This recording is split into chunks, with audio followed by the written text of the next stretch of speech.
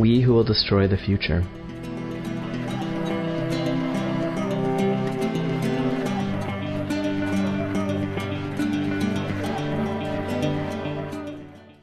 You know how most people break out of prison in this century? Maya asked Yannick. The east flats of Cleveland spread out below their rooftop vantage, an endless mess of dead warehouses and deserted streets lit up by the hot summer sun. I don't think most people break out of prison, Yannick said. Helicopter. Something like half the jailbreaks. Usually it's their wife who's flying, sometimes their friends. Land in the yard with a hostage, fly the hell out of there. You need to get a wife, Yannick said. Maya towed a loose brick, and it tumbled over the edge of the warehouse, thudding into the plastic lid of a dumpster 40 feet below. Little late for that, she said. Little early, Yannick said. You fucking like it here, Maya said. I mean, it could be worse. You like shitty 2010s video games and shitty 2010s pre-Hanesian punk rock, and I bet you even like shitty 2010s fashion. The fashion's gonna get better in what, like 15 years? If even that, Yannick said. In 15 years, I'm going to be so fucking old, Maya said. I'm not waiting around 5 fucking years. I'm getting out before I turn 30. You know why they dump us here? You know why I think that 21st century is the prison century? Because the Corrective Council abolished the death penalty and couldn't send any more people to Stalinist Russia without someone noticing? I bet they calculated that 21st century America was the worst place time to live with the longest life expectancy. Highest rates of anxiety in recorded history, but they're going to cure cancer soon enough that we'll have plenty of time to suffer. Maya tried to tow another brick off the edge, but it wouldn't budge. She pulled back to kick it, changed her mind, stomped on the silver tar paper roof. There's some good stuff here too, though, Yannick said. Yeah, like what? I don't know, hip-hop? Mechanical bicycles? Taco Bell? Hip-hop is good, Maya admitted. Look, there's really 2 kinds of time convicts, right? There's the people who accept it, integrate themselves, get a shitty job, get stuck in some monogamous marriage. And then there's whack jobs who tell everyone the truth for so long, and get told they're crazy for so long, that they just give up and actually go crazy. What do you want from me, Maya asked. I'm wearing high-waisted short shorts, and I'm wearing shoes, and I say things like GTFO, and I don't talk about my background in post-temporal string inoculation. I pretend like I think Zizek is hard to follow yet innovative. Maya paced. The warehouse had been abandoned for decades, since labor had gone overseas. Corporate globalization was one of those weird, stupid quirks of human history. Like when medieval peasants would all get infected with dance mania and thousands of them danced erratically until they fell unconscious or died. But there she was, standing on the skeletal remains of a building gutted by a quirk of history. Help me with this, she said. She staggered back over to Yannick, an air conditioning window unit in her arms. Some asshole actually parked a BMW in this neighborhood. I want to drop this on it. Yannick did the thing he always did, where he shrugged with his eyebrows. Then he stood to his full 6'6" and helped her. He was a good friend, a good cellmate. We gotta swing it back and forth for momentum, like 1, 2, 3, go, if we're gonna get that car, Maya said. All right. They launched the air conditioner over the wall of the warehouse. It soared 15 feet laterally, then fell fast and scraped down the passenger side of their target, scratching up the paint. Fuck, Maya said. What the hell else can we throw? Come on, Yannick said. It was close enough. It wasn't. Maya jumped up on the loose brick wall, spun on one heel to face her friend. You're not thinking big. You can't just let shit happen to you. You can't just scrape the side of the BMW. You gotta smash in the windshield. You can't just get used to time exile. You've gotta make a fucking jailbreak. You say weep until the weeping's done. We shall weep for another day, for what binds us to our grief binds the sculptor to his clay. You know the other way people do it? Maya asked. The dark came in the window of their apartment, the only lighting the glow of a romantic comedy playing on the laptop on the coffee table. Do what? Yannick asked. They take a guard hostage, Maya said. Improvise a weapon, get it up on the guard's throat, pistol from their holster, and boom. Boom what? Boom, you're out of there. Don't mess with me or I'll waste this bozo. I don't I don't think anyone says waste this bozo, though. You've got the slang all wrong. Least of anyone's worries. You can say it however you want when you've got a shiv up to some guy's throat. That's what power is. On the screen, the characters were walking through a park, cute and earnest. Movies were the worst form of mass entertainment ever produced, Maya announced. I like movies, Yannick said. They're flat. None of the expression of theater, the depth of prose, the immersion of good AR, or even VR. 150 years of entertainment dark ages. On the screen, the characters were sitting in a pretty little New York City cafe. Don't they all get caught afterwards, the people who break out? Yannick asked. Maya pulled her bare feet up to sit cross-legged on the couch. Yeah, she said. Usually in a few days. They go home to their families or go see their friends.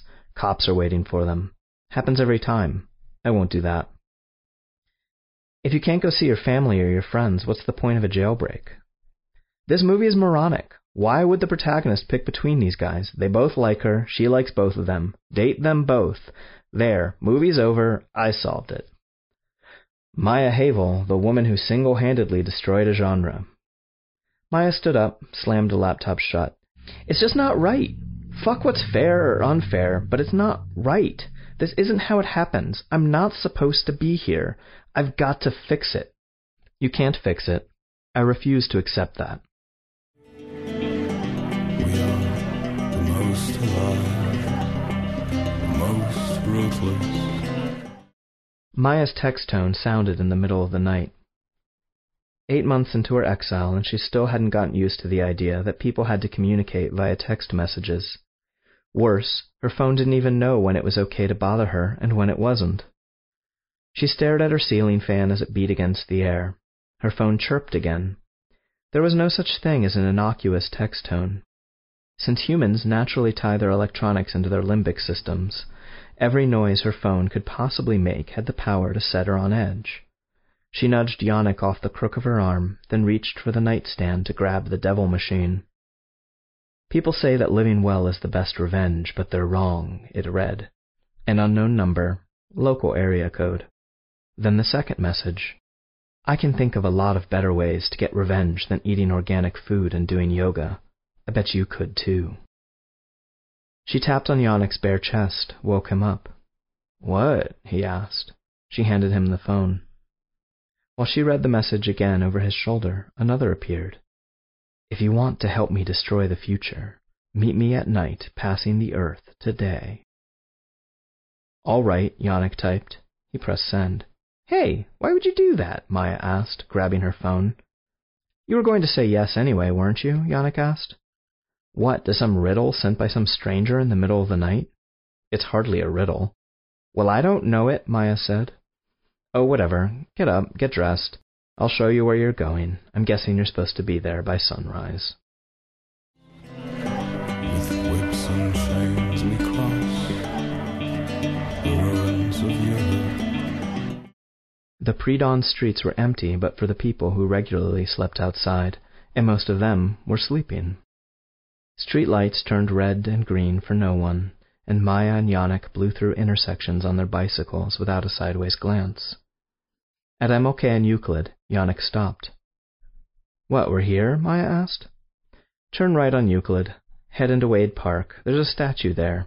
Night passing the earth today. How do you know that? Why aren't you coming? Because I like parks. Because your mysterious friend texted you, not me. Hit me up when you're done. You're going to bail on me like that? Yeah, Yannick said. I'm going to find a cafe or something. Somewhere's got to be open soon. You need anything? Let me know. What if I need you to come with me? Maya asked. You don't need me to go with you, Yannick said. He nudged his foot back into the toe clips and rode off. There was nothing good to kick in easy reach. Maya rode against the sparse traffic, forcing the 2 cars she passed to honk and swerve, and the light of dawn encroached upon the city. Along the steps down into the manicured park overlooking the reflecting pool, 2 bronze-casted women struggled with the weight of the world. The inscription on the pedestal said they were transferring the huge metal orb from one to another, but to Maya it looked more like they were working together to 1, 2, 3 go the earth into the water. Leaning against the statue, smoking a cigarette, was a thin white man, Maya's age. He wore a backwards red baseball cap, a woman's suit jacket, wide-legged pants, and antique running shoes. Clearly, he was fresh from the future, where they gave you whatever clothes they thought vaguely fit the century of your exile. Maya stopped 5 paces away. "Maya?" The man's eyes were bright and blue, his face open and welcoming. "You are?" Without planning, she closed the distance between them. "My name's Naro." He offered his left hand. "You shake with your right. You might want to change your name. Try Norman. It's the contemporary variant of Naro." "Norman?" The man offered his right hand. "How and why'd you find me?" Maya asked, instead of shaking. "They gave me a dossier on everyone here when I signed up as a timer." Maya stepped back, then scanned the park for other enemies. "Relax," Norman said. "I'm going rogue. Just took the time guard deal because they offered it. Gives me a better chance for revenge." "That's fucked up. Or maybe it's clever." Maya didn't let down her guard. "I found you because I read up on everyone. I read about Mr. Morrison, who's taken work as a butcher. Fitting enough with what he did to those kids. Dr. Ramnath, a murderess 3 times over. Mr. Kruger defrauded the bank. You know he's paying it back, indentured as a timer?" "I didn't know," Maya said. Roughly 1 in 10 convicts were indentured as undercovers, feigning true exile and keeping tabs on the rest of them. "He's got less than a year left. You know they give us software, lets us track phones, eavesdrop? I won't use it." "Why me?" Maya asked. "In Cleveland, 2016, you've got a whole mess of murderers and grand larcenists. Then there's you, sentenced to more than 800 years for sedition." "I didn't even do it. I didn't even write that thing." "The 9 Guides in Their Inevitable Deaths? That was a masterwork. I'd own up to that if I were you. Cult hit. Kind of preachy, drags in the middle, but I'll tell you what, it's widely regarded as the best augment of 2834, even if everyone was too afraid to put it up for award consideration. Is that it? You're coming back here to get me to confess? Get me to brag about their inevitable deaths and clear up the case?" Norman sat down on the steps and set his elbows on his knees, resting his chin on a fist. "I'm here to recruit you, whether or not you wrote it." Maya tossed that around in her head. The morning birds were singing in the distance. "You know who the time guards are," she said. "We'll take one hostage. Get out of here." "It won't work," Norman said. "Timers are indentured. We aren't worth anything." Maya paced. "Is Yannick a timer?" she asked. "What? No. He was your co-defendant, wasn't he?" "Why didn't you text him too, then?" "I got the feeling, the media got the feeling, that he was just kind of dragged into it all by you," Norman said. "Just your boyfriend. That's not the kind of guy I'm looking for." "He's not really my boyfriend," Maya said, then wished she hadn't. She stopped pacing, looked up at the bare-chested women night and day. "There's something better than getting home," Norman said. "There's revenge." "Destroy the future?" "Destroy the future," he agreed. And from time to time, trapped in reflections. "No way is this a good idea," Yannick said. "He admitted he's a timer. How can this be a good idea?" A dead fish stink came off the lake as they walked along the concrete pier, the water likely too toxic for swimming. Another quirk of history, humanity treating Earth like its own personal piss pot. That's what Venus was for. "What are they going to do, exile me? They've got no reason to set me up." "You just think he's handsome." "So would you." "Meaningless," Yannick said. "I think everyone is handsome. You're the picky one." "I'm not going to do anything. I'm just going to go along with it so far as to see what he's planning," Maya said. "Would you have taken a time guard deal if they'd offered you one?" "God, no," Maya said. "You ever heard of anyone getting a time guard deal without snitching?" "No." They reached the end of the pier. Lake Erie stretched out to the horizon. "I can't handle this," Maya said. "I don't know if he's right, but I've got to see what he's thinking. I can't handle waking up at 5 to serve coffee. I can't handle how much my coworkers care about coffee. I can't handle everyone running around like their political choices have merit when I know the economy is going to collapse in less than a century. I can't stand pretending like I don't know things. I can't stand waiting in line and taking buses and how people treat animals like pets. And I can't stand all the shit and piss fucking tragedies of the era. There's nothing for me here. Nothing." Yannick climbed up on the short chain-link fence, perching on it like a gargoyle. "I'm here," he said. "I know," Maya said. "It's not enough. I'm sorry, but it's not." Yannick turned his face away from her, stared out over the water. "You just think he's handsome." You feel there's no place, no home for us but this land. He looked up from his coffee as she approached. Since the morning, he'd changed into a black t-shirt and tight black pants. He looked like any other 20-something in the cafe. His eyes met hers, and she fought down the desire to return his smile. There was a cup of tea waiting in front of her seat, still warm. "Wasn't sure you'd come," he'd said. "Bullshit," Maya replied. Two men at the next table over were lost in a loud religious argument, and Maya found herself leaning in toward Norman to catch his words. "It's not bullshit," he said. "I wasn't sure you'd trust a timer."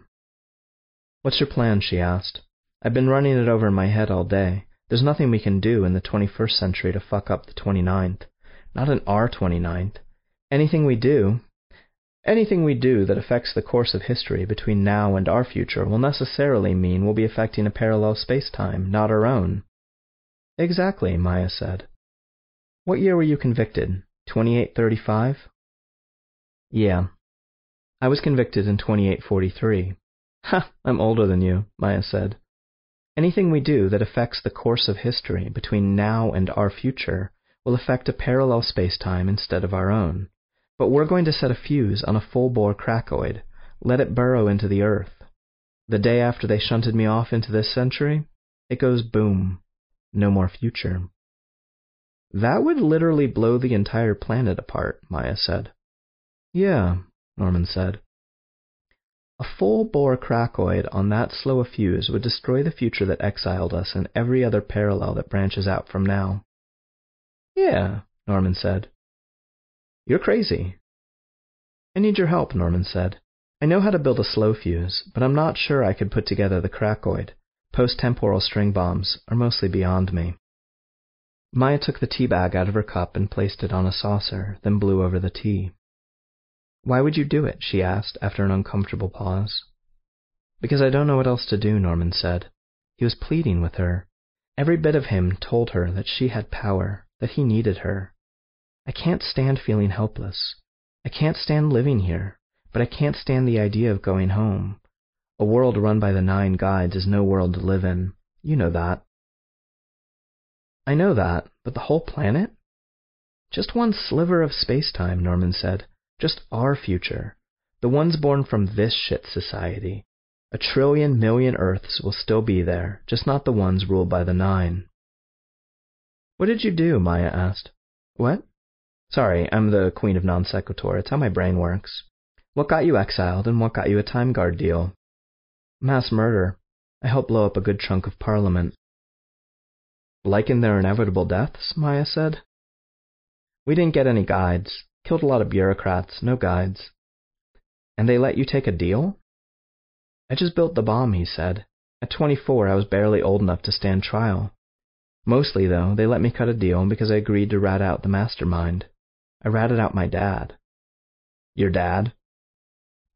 "He was a monster. The only good thing he ever did was bomb Parliament. I didn't rat him out to save my skin. I ratted him out to hurt him." "How the hell is this going to help me trust you?" Maya asked. "It's not, probably, but I'm not lying to you. Whatever else you want to say about me, I don't lie." "There's no way I could build a crackoid without access to modern equipment, and it's not my specialty." "I've got the pieces in my apartment," Norman said. "I smuggled them across, but I'm not sure I could reconstruct it if I tried. I need you." If he'd smiled or batted his eyes or laid on his obvious charm, Maya would have stood up, walked away, and never spoken to him again. Instead, he just looked at her, earnest, hopeful, almost in love. "You think I wrote their inevitable deaths," Maya said. "Yeah." "You're so big into honesty, but you think I lied to you about that." "I don't hold other people to the same code I hold myself," he said. "You're sincerely the most fucked up, confusing person I've ever met." Norman opened his wallet, pulled out 2 old-fashioned paper tickets. "I've always loved millennial-era plays. Can I take you to the theater?" You only suffer as long as you want to. And men like us do not let each other drown. His apartment was in a better part of town, closer to the water. They'd been drunk on gin and tonic during the play, but Maya made sure she was sober by the time they made it into the building. She made better decisions sober. "Damn, they set you up nice," Maya said as they reached the third-floor landing. "This is nice?" Norman asked. "My place, you've got to go around the backyard of this ugly, oversized house, get up some rickety stairs." Norman opened the door and Maya stepped into a studio apartment with big windows and no furniture. A built-in countertop split the living space from the kitchen. A cot was shoved into one corner, a black duffel in another. Maya's phone chirped. She pulled it out, saw a text from Yannick. "Where are you?" She turned off the ringer. "Let's see it," Maya said. "Let's see what you've got of this bomb." "I can't get you anything to drink or something? You've already recruited me. You can lay off the charm." Norman went to the bag, unzipped it. The scent of oil and metal fell into the room, and he took out a pistol, set it on the windowsill. "They gave you a period weapon?" "In case anyone tries what you wanted to try." He pulled out a clip, then popped out the first bullet and handed it to Maya. "Take the bullet out of its casing." Maya did. Instead of gunpowder, she was pretty sure period weapons were fired with gunpowder. The shell held 6 grains of hyper-compressed. "Can I use that counter?" she asked. "Right now?" Maya caught Norman looking over at his cot in the corner. "It won't take me more than an hour if everything's here," Maya said. "Let's get this started before I lose my nerve." "Okay," Norman said. He shoved aside some liquor bottles on the counter, then took a swig of gin from one. He offered it to Maya, his big, handsome eyes imploring. She faked a drink and held on to the bottle. Sensing his discomfort, she put a hand on the small of his back, smiled. The tension dropped out of his body at least a little, and she turned to her work. Each hypercompressed was a sphere the size of a coarse grain of sand. One by one, she placed them on the counter, then smacked them hard with the base of the bottle of gin. Each cracked open, each holding nearly a cubic foot of matter. She had everything she would need. A crackoid is semi-organic, and Maya spent the next hour measuring cultures and protocultures. Done right, these cultures, incubated in a fast-forward chassis, would evolve, more or less instantly, into a short-lived creature that would send its roots through the earth and sunder the world. Usually they were used for asteroid mining. Most famously, rogue scientists had used one to settle the debate once and for all if Pluto was a planet. All of the times humanity developed the power to destroy itself utterly, and it never had. Or, more likely, it had done it 100 million times in 100 million ways in alternative spacetimes. But of course Maya could not have been born into a world that did not exist. The slow fuse, in contrast to its payload, was purely mechanical. Its twin purposes were to drill deep into the earth and to tell the chassis when to begin its work. Across the counter, Norman worked methodically, intently, even happily. They caught one another's eyes a few times as they worked. Maya missed that. The complexity of the work relationships. If only any of it made sense. "Where are we going to put it?" she asked. "Into the lake," Norman said. "The lake has never dried. It's never been developed. They'll never find it." "You've put a lot of thought into this, haven't you? I spent 6 months in solitary awaiting trial." They went back to their work. In the end, it was no bigger than a pipe bomb. Norman held it aloft. "Little things matter," he said. You share the sweetest black bread, a delicate grain of scone. After they were let out of the cab a few blocks from the pier, Maya checked her phone. "Got Chinese. Didn't order you any since I haven't heard from you," Yannick had sent. An hour later he'd sent, "Hope you're all right." She put the phone away. The pair walked in silence. The crackoid was heavy in her purse. The streetlights on the pier were broken, and everything was dark. They reached the water. "Should we do it?" Norman asked. "Yeah." Maya handed him the crackoid. "Together?" Norman asked. "You do it." She took a step back. He pitched it with all the strength in his young body, and it sailed through the dark sky, then fell into the dark water. Norman pulled himself up the waist-high fence to look for the ripples.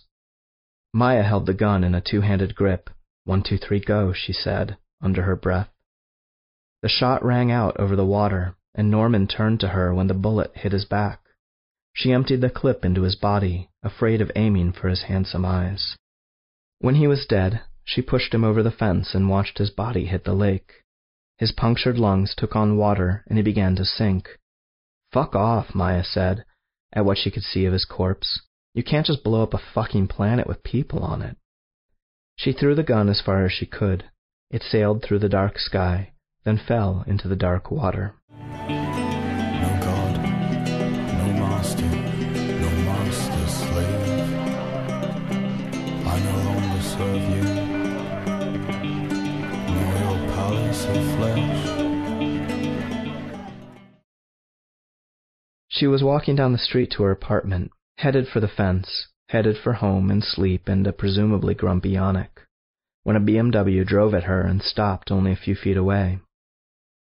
Mr. Kruger, short and thin with short and thin black hair, got out from the driver door. Maya Havel. She was too tired to run. She raised her hands in surrender.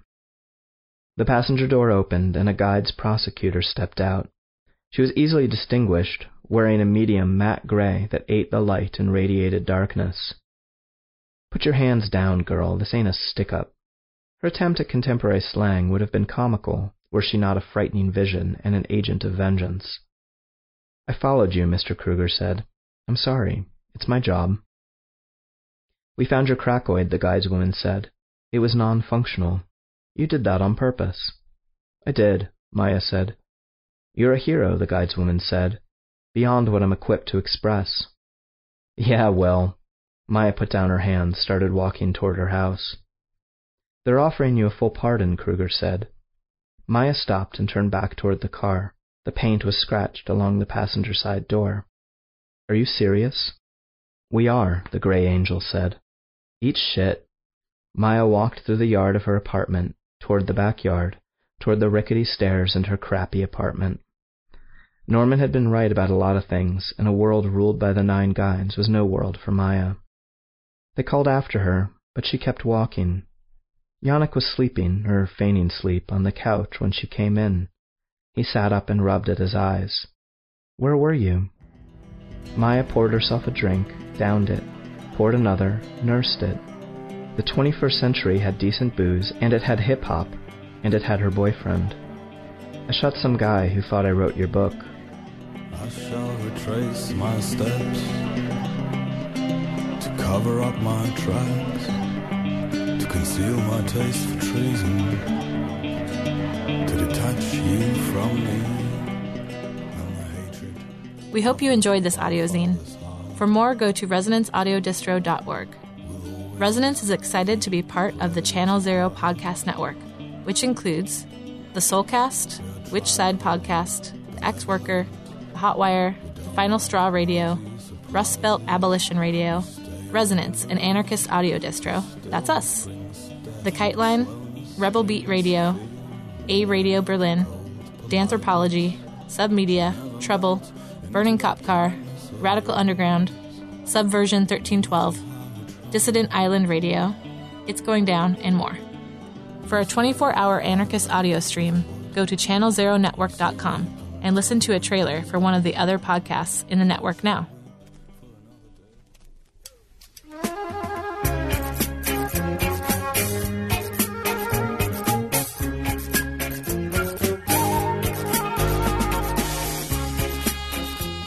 You're listening to Dissident Island Radio. Live every first and third Friday of the month at 9 p.m. GMT. Check out www.dissidentisland.org for downloads and more.